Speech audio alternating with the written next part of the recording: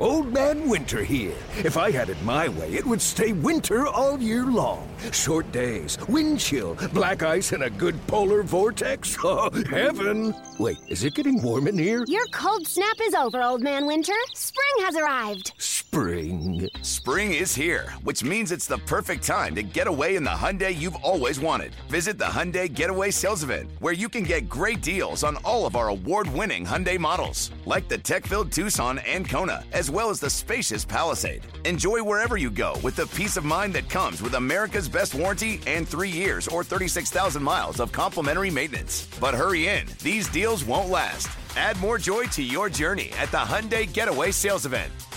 Now get 0% APR or up to $1,500 bonus cash on the Hyundai Tucson. Now, during the Hyundai Getaway Sales Event. Offers end soon. Call 562-314-4603 for details.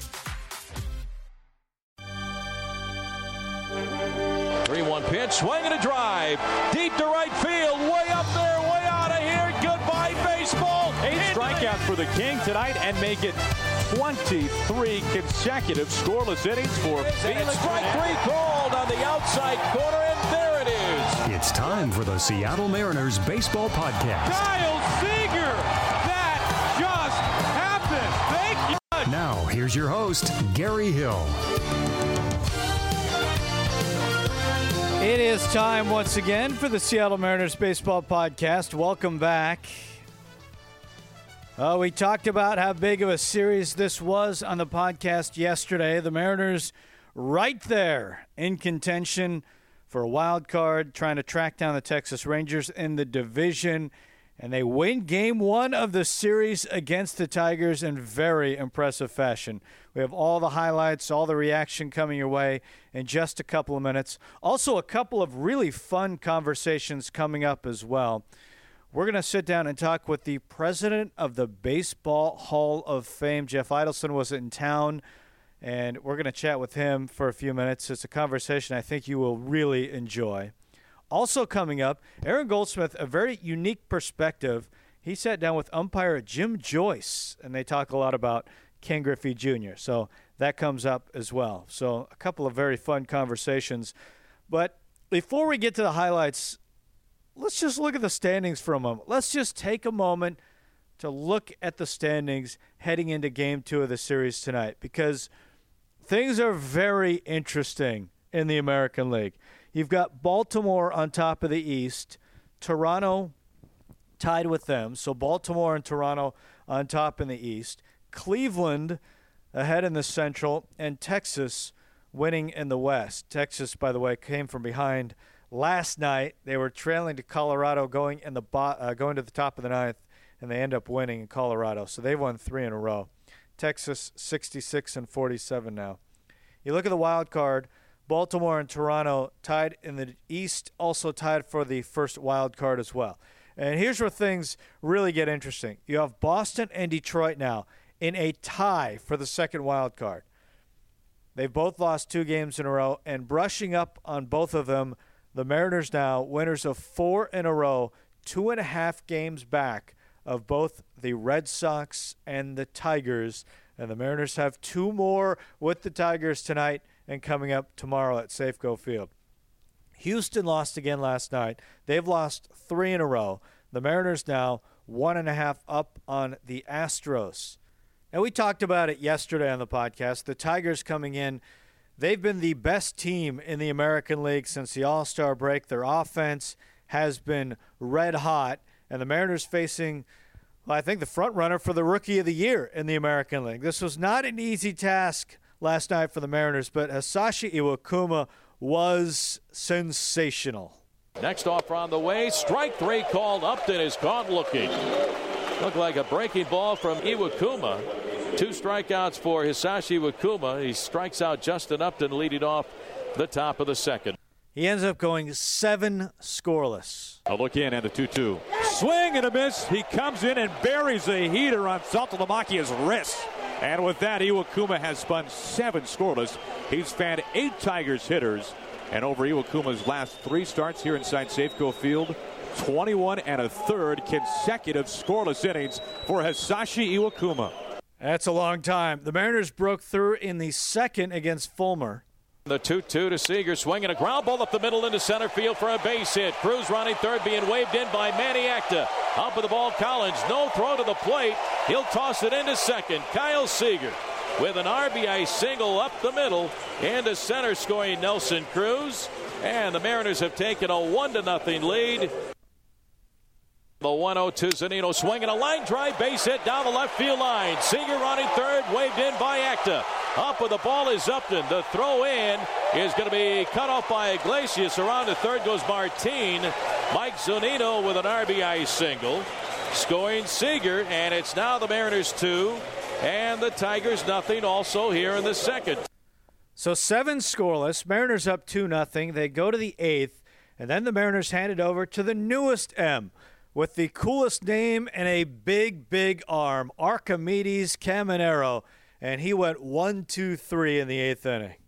The set by Caminero and the 1-2 pitch. Fastball swinging a fly ball into left center field on the run. Norioki, he's there and makes the catch, and then will retire the side. Welcome to the Mariners, Archimedes Caminero. He takes care of the Tigers. 1-2-3 here in the top of the 8th, throwing a fastball at 101. How about that? He's got a huge arm. He can bring it triple digits. The Mariners now have 2 guys in the pen that can go triple digits. He's had a really nice run for the Pirates. He struggled to start the year, but he's really been locked in. This could be a big, big get for the Mariners down the stretch. You know, it's amazing when you look at what the Mariners have done with this pitching staff, trying to piece it together through injuries. Caminero, the 28th pitcher the Mariners have used this year. That ties with the most they have ever used in a season. They used 28 last year in 2015. Also, in 1999, they used 28. So that looks like it'll probably be broken before this season's all said and done. But all of a sudden, you look at the bullpen with Caminero, and you saw his stuff last night. He's got wicked stuff. His last 15 games with Pittsburgh, 17 1/3 innings, 15 strikeouts, only 3 walks, and an ERA of 2.08. Opponents betting 213 against him. So you combine Caminero with the emergence of Edwin Diaz, who's been nothing short of sensational. You look at Tom Wilhelmsen, and what's amazing about Tom, he's actually given up more runs against the Mariners this year than he has given up pitching for the Mariners this year. He gave up 5 earned runs against the Mariners in his very first appearance as a Texas Ranger.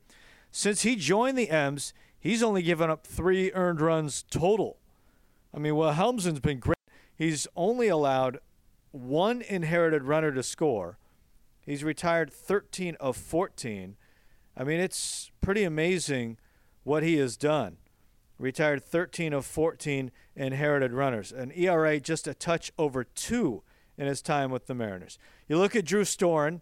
He's had some massive years as a closer in baseball. That first appearance as a Mariner, where he gave up 4 in an inning and a third, he's got his next 4 outings scoreless. So it's really interesting when you look at how this bullpen shapes up. Nick Vincent is back as well. He was tremendously effective, especially against righties. So this is really interesting how things are shaking out with the bullpen. And, of course, there's Edwin Diaz, who came on to close down his 5th save. Diaz fires away, swing and a ground ball is short. Freeman up with the ball. The throw to first in time, and the Mariners shut out the Detroit Tigers 3-0 here at Safeco Field. They win the opening game of the 3-game series. The Mariners have now won 4 in a row. They gain ground on the Tigers in the wild card. Holy smokes, what a performance by Hisashi Iwakuma. Edwin Diaz with save number 5. There it is. Mariners get the win. They take game 1 of the series 3-0. The Tigers scoring at will, seemingly, completely shut down. Cabrera, 1 hit. Victor Martinez, 1 hit. J.D. Martinez, hitless in the ball game. That has been a middle of the order that so many teams have had such a difficult time dealing with. But Iwakuma, 7 scoreless, 5 hits, 1 walk, and 8 strikeouts. Here's what the catcher Mike Zunino had to say about it. I mean, it's great. I mean, the guys are playing great baseball. We're excited. We're having fun with one another. And I mean, it's good to always be there and be in ball games. And it always gives us a chance to be in it. And we don't give up. And it's nice to get a run like this. What did you see from Caminero out there the first time?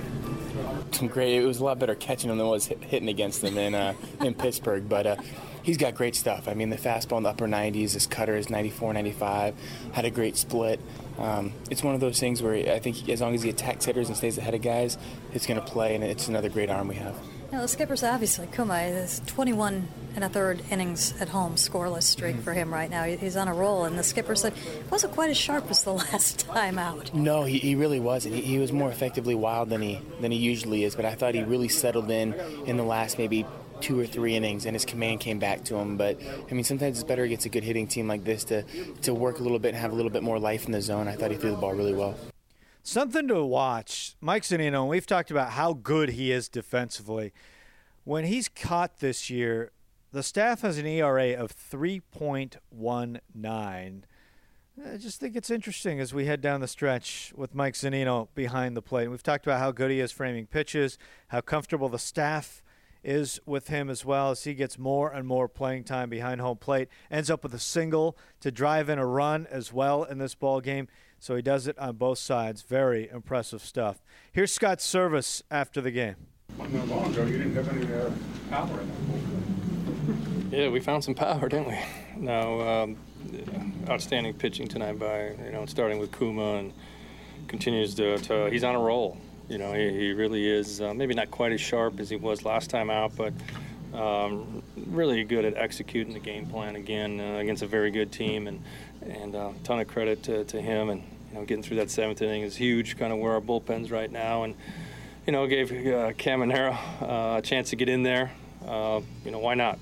We've acquired him. Our people identify as a guy who could certainly help. So, give him the opportunity, and certainly liked what I saw.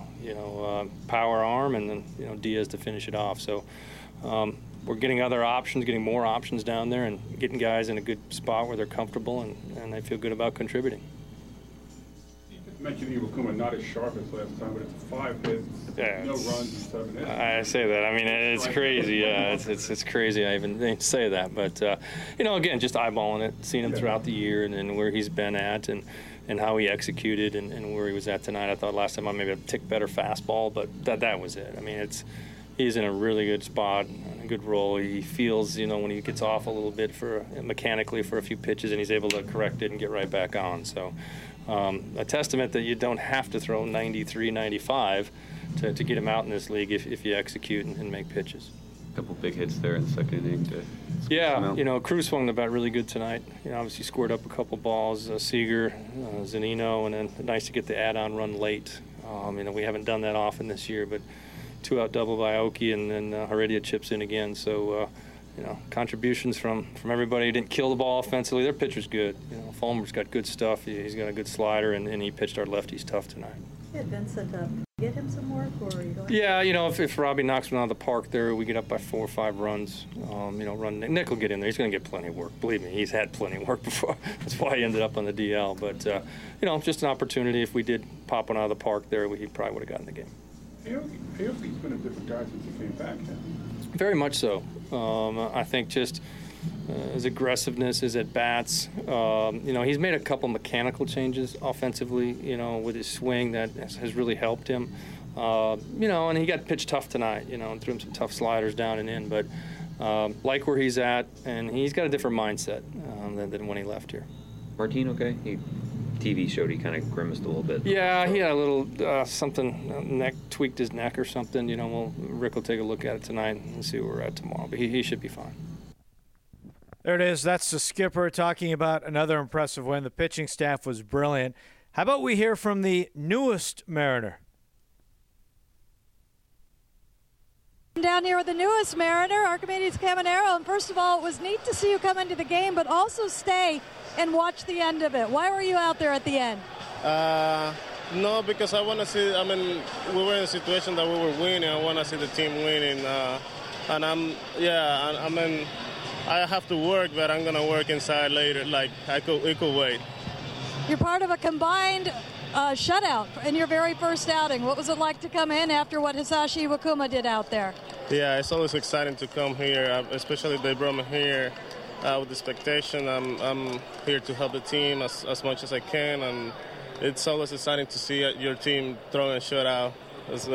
And be a part of that. Hey, you just got here today. You got a catcher behind the plate. Had you had any opportunity to talk to your catcher beforehand? Yes. We talked during the practice, even before. And when he went out there, he was like, whatever you want, you just got to throw and be confident and just go with it. What did you tell him about what you throw and yourself? Nothing. I say, you got it. I mean, like whatever you want, I'm just gonna be confident on you because he's been on this side of the league. I just got confident on him.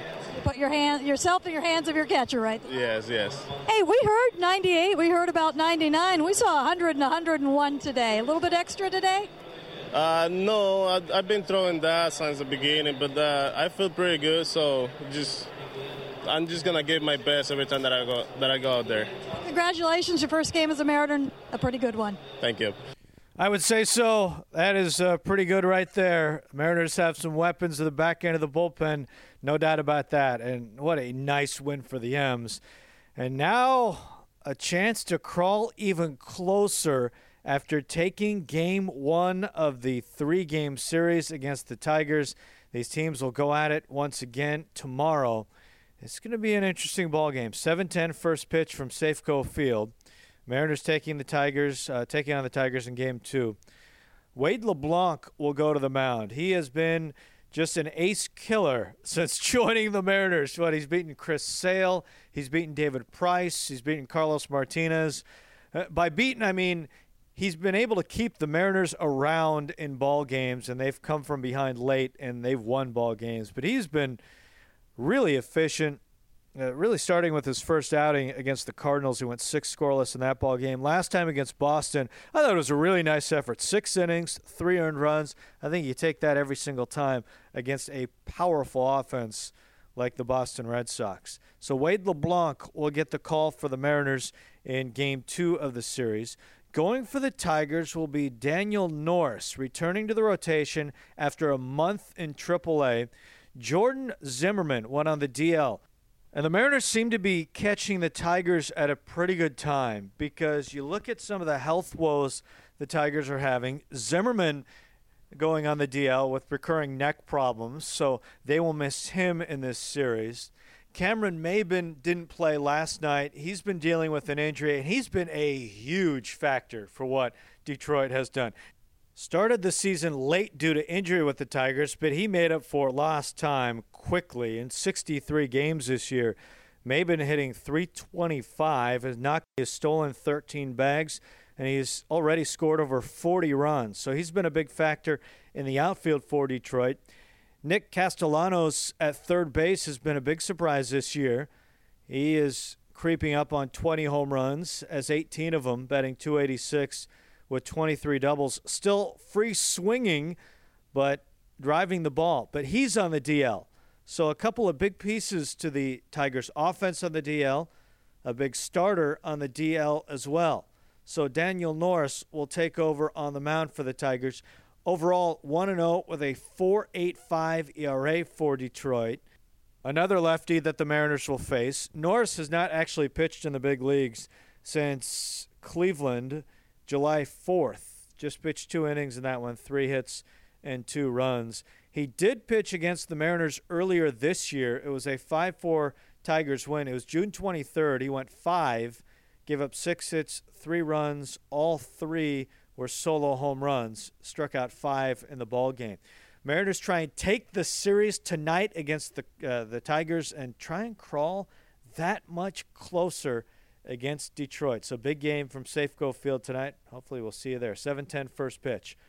Now, fun conversations coming up. First, we'll talk to the president of the Baseball Hall of Fame. Here it is. Well, this is an absolute treat. Inside the visitors' dugout here at Safeco Field, joined by Jeff Idelson, the president of the Baseball Hall of Fame. Jeff, welcome to Seattle. When's the last time you were at Safeco Field? I was here a few years ago. 2012, I came out to see Ichiro play a little bit just before he went to the Yankees. Well, you come here today with some more hardware in hand. You've got the plaque, Griffey's plaque. What has this experience been like so far with you, with Junior? With Junior for the last 8 months has been great. I mean, this is a guy that I overlapped career-wise. I was on the PR side with the Yankees when he was breaking in with Seattle, and have a lot of great memories of watching him play. I was at Yankee Stadium when he had his first home run takeaway of Jesse Barfield, so it's good to connect with him on that. And when you think about guys who are going into the Hall of Fame, you think about guys with numbers, but also guys with great character and integrity, and Ken fits that to a T. You travel around the country, you visit ballparks, you talk to people. What does Ken Griffey Jr. mean to baseball? Well, he means a great deal, and if you take a look at his plaque, we explained that not only was he a great player, but this is a guy that had the ever-present smile, that he made baseball fun again, and really engaged the fans. And I think that's a big reason we had such a huge turnout at induction, is the guys that really embraced the fans, and he and Mike Piazza did that to a T.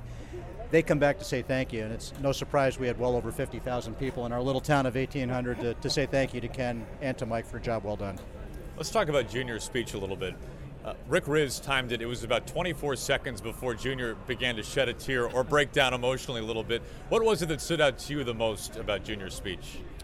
Well, you know, I think our PR chief, John Shostakofsky, said it perfectly when he said there is no crying in baseball except on induction day. Very, very, very well stated. But I think the enormity of it all really hit him. And the fact that with both guys is it was evident that family was so important to them.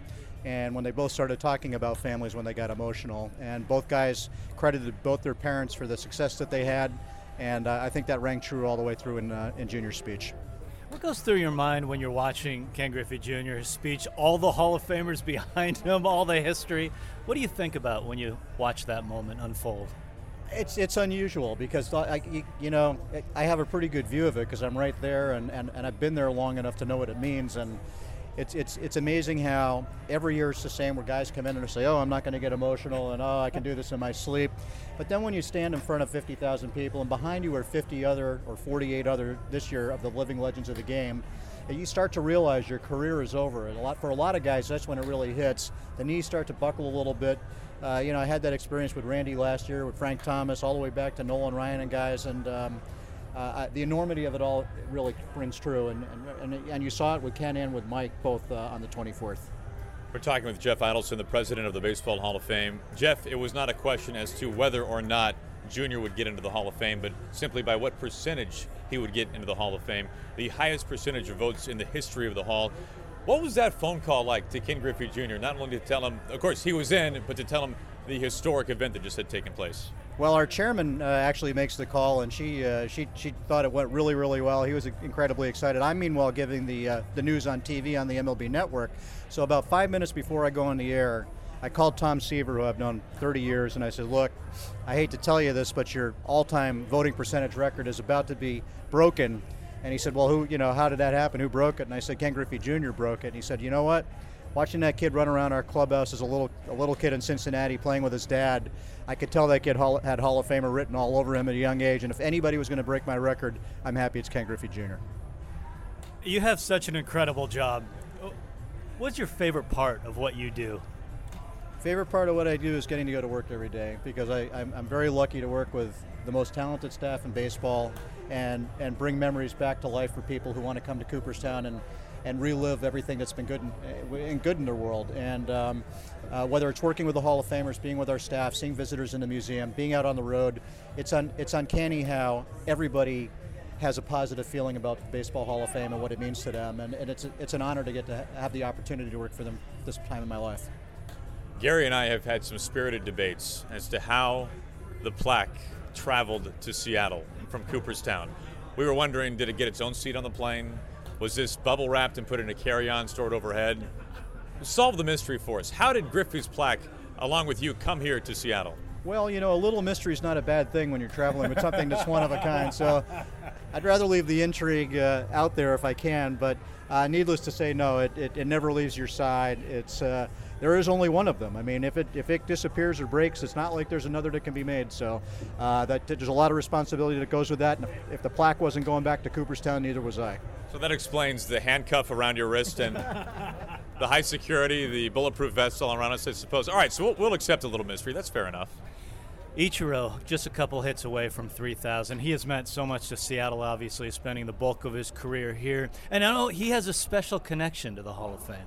He does. This is a guy who really, really loves history. And, after his rookie year, he came up to Cooperstown, and I think it was a lot more spiritual than he ever really thought it would be. He ended up winning Rookie of the Year in my office and kept that quiet for a number of years, and then he put that out there. And it seemed then like after every record he broke, he came up. So in 2004, he came up after he broke George Sisler's single-season hit mark. Came up again when he passed Wee Willie Keeler for the consecutive 200 hit seasons. He's been there 6 times in total now, and there's nobody who appreciates the game's history more than he does. Right now, as a 42-year-old player, he's become the ultimate teacher in Miami. He's still chugging along, but he knows he's got to tutor the younger kids. But in Cooperstown, he's the ultimate student. That is such a perfect way to describe Cooperstown, New York, and the Hall of Fame as spiritual. It's like one of the greatest experiences. It is the greatest experience that a baseball fan can have. Can you remember your first time going to the Hall of Fame and what that meant to you? Of course, now, fast forward, you're the president, but it is really something that, especially that first time into Cooperstown, it is baseball heaven times 100. No, I remember it well because it wasn't until later in life. When you grow up in New England, as I did, you tend to go north and south. You either go to the mountains or you go to the beach. So coming west was after long after I got out of college, but I remember immediately just being mesmerized by how deep the history was and how passionate the staff was to share that history, and realizing that a lot of my life could be explained through baseball. And that's what we see every day with the 300,000 plus to come there, the 17 million almost to have been there since we opened in 1939. How much enjoyment do you get seeing people walk in for the first time and looks on their face as they wander around and take it all in? Oh, it's unbelievable how special a feeling that is, because what happens is you get people on the phone and they don't know what to expect. They think we're a gallery of plaques, and when they come to Cooperstown, they realize we're, really 3 entities under one roof: a museum and a library that chronicles the game's entire history, an education center where we bring in kids and explain to them how baseball and American culture have grown up hand in hand, and we're the Hall of Fame. And fans that come to the Baseball Hall of Fame come there expecting to see the past, and invariably what they find is their own past. Somewhere there's somebody listening asking the question, how in the world do you get the job as president of the Baseball Hall of Fame? Can you answer that question? I think they ran out of bodies. It was one of those deals. I've been there a long time, and just fortunate enough to be a part of a great staff there. And none of us take the responsibility lightly. We know we're the caretakers of the game today, and we all care about it deeply. And just an incredible honor to be a part of it. It was a great honor to bring Ken Griffey's plaque to Seattle for those that can't make it to Cooperstown, that didn't get to experience induction. And this is a great baseball town, and I expect there'll be more Hall of Famers from Seattle in the future. Can you give us a cliff notes of a roadmap from you out of college to you as president of the Hall of Fame, the path that you weaved to get there? Yeah, I went to Connecticut College in New London, Connecticut, majored in international economics, didn't know what I wanted to do in my life. 5 days later, I'm starting with the Boston Red Sox as an intern in their PR department. Spent 3 years in Boston working in PR, marketing, producing their radio broadcast for a couple of years, Ken Coleman and Joe Castiglione. From there, I went to the team that I grew up despising, the New York Yankees. as their assistant PR director, started and then became their head guy at 24. Realized that it was baseball I loved, more so it wasn't just the Red Sox. A year with the World Cup when it came to this country, and the last 22 in Cooperstown. Jeff, this has been an absolute treat. Thank you so much for the time, and welcome to Safeco Field in Seattle. Always a pleasure to be here. Glad to be here. Can't wait to come back. And now Aaron Goldsmith with umpire Jim Joyce. Well, Jim, here we sit inside the umpires clubhouse at Safeco Field, and we are less than half an hour away from Ken Griffey Jr. being honored on the field here at Safeco, having his number 24 retired for the Mariners. And you and Ken, it sounds like, go back a long, long way. You really both began your major league careers at the same time. Can you take us back, your earliest thoughts of working alongside Ken Griffey Jr.? Well, Aaron, 100 years ago when we started this, you always knew that there was going to be something special about him. It was always something special by the way he carried himself and stuff like that. That smile. He didn't adapt the turnaround of the hat for a couple more years after that, I think. I'm not real sure about that one. But there was always something you knew was going to be special about him. And Junior probably is he's definitely within, if he's not the top athlete I ever saw play the game of baseball, he's in the top 2. You obviously saw him interact with his teammates. You saw him interact with the opposition. How was he interacting with the umpires? Well, this is a kind of a funny story because Junior stopped in the room yesterday, and just before he went out was introduced. And so as we were walking out, I had a comment for him, and I'll just take it back just a little ways. Our first year, our rookie years, was technically my rookie year, but I'd been going up and down in the big leagues for a couple years. It was Junior's first year, and Junior was at the plate one night, and he took 3 pitches right down the middle, and I had to ring him up for strike 3, and he didn't like it, and he turned and said something that you usually are not allowed to say to an umpire, and he was quickly ejected from the game. And so when we walked out last night, for all these years, he's always been saying something about that. And when I would say, okay, you know that pitch was right there, and Junior would always say one thing. So we're walking out last night with my partners. I had just told them the story. 5 minutes before that, Junior walks in, we shake hands and everything. And as we're walking out the door to do a game last night, I turned around and I said, okay, we're going to settle this right now. And he didn't miss a beat. And he says, you baited me. Just like that. And he remembers it a lot different than I do. That must be always the case, though, between players and umpires, correct? Oh, I'm sure. I'm sure that's what they think, and I know that's what we think. But that was the first time that Junior had been ejected from a game, and I think he went another 12 years without being ejected. And it doesn't say anything about the way he turned out or anything like that, but he always played the game the right way, and he always had a special relationship with my daughter. Because me being from Portland, when I was in the American League, we got to come here quite a bit. And I always brought my family up, and he always, I'm not going to say made a point of it, but if we were walking down the tunnel, coming into the locker room, he always stopped and said hi to my family. He was always very gracious to my family, which I'm sure he is to everybody's. And my daughter fell in love with him, actually. And he did promise to take my daughter to the prom, but that didn't take place. And it sounds like there's a story not only concerning the Hall of Fame, your daughter and Ken Griffey Jr., but you as well. You found a way to put a phone call into Ken and wish him congratulations on the Hall. Is that correct? That's absolutely correct. I talked to our clubhouse manager here, Matt Walcott, and I asked him, I said, I know this is kind of crazy, but I want to congratulate Junior because he's the first player that I actually have had his entire career. I'm talking about since day one, and happened to be inducted into the Hall of Fame. And I think that's pretty special. And so Matt actually sent me Junior's agent's email, and we corresponded that way. And it was really nothing more than congratulations because, that's a pretty big deal. I mean, obviously we're here for the retirement of his number and stuff, but, for me it's kind of a big deal too because it's the first player that I can literally say since day one that I've been doing this game, he was inducted into the Hall of Fame, and I was here for every day that he was in the big leagues. And it sounds like this is a pretty big deal for your daughter then as well, that Junior's in the Hall of Fame. Well, she's wearing a game-worn jersey up in right behind home plate, and she's going to be in tears. I'll tell you that right now because when she ever played basketball, softball, or whatever she did, it was number 24, and she fought to get it. And he graciously one night gave her a game-worn jersey, and it was the Mariners' 20th year, and it was also the Jackie Robinson anniversary year, and she has it on right now. Jim, when you're umpiring, no matter where you're working that night, whether it be on one of the bases or behind home plate, are you actually allowed or allow yourself to be able to take in how great these players are? In other words, when you were umpiring, how easy was it for you to tell that you were watching what was going to turn out to be one of the all-time greats in the game? I think we all pay attention to that, to be honest with you. We're just not participants in the game, but we're students of the game. We're fans of the game, of all teams and stuff like that. And we have the privilege of every single day watching these guys play. And when you see a guy like Junior, a kid like Junior, starts out at the age of 19, and you get to see him progress every year. it really is something special. And yeah, we do pay attention to that. And there's some guys out there right now that are doing the same thing. I won't see the end of their careers, but there are some guys out there right now that are on the same track.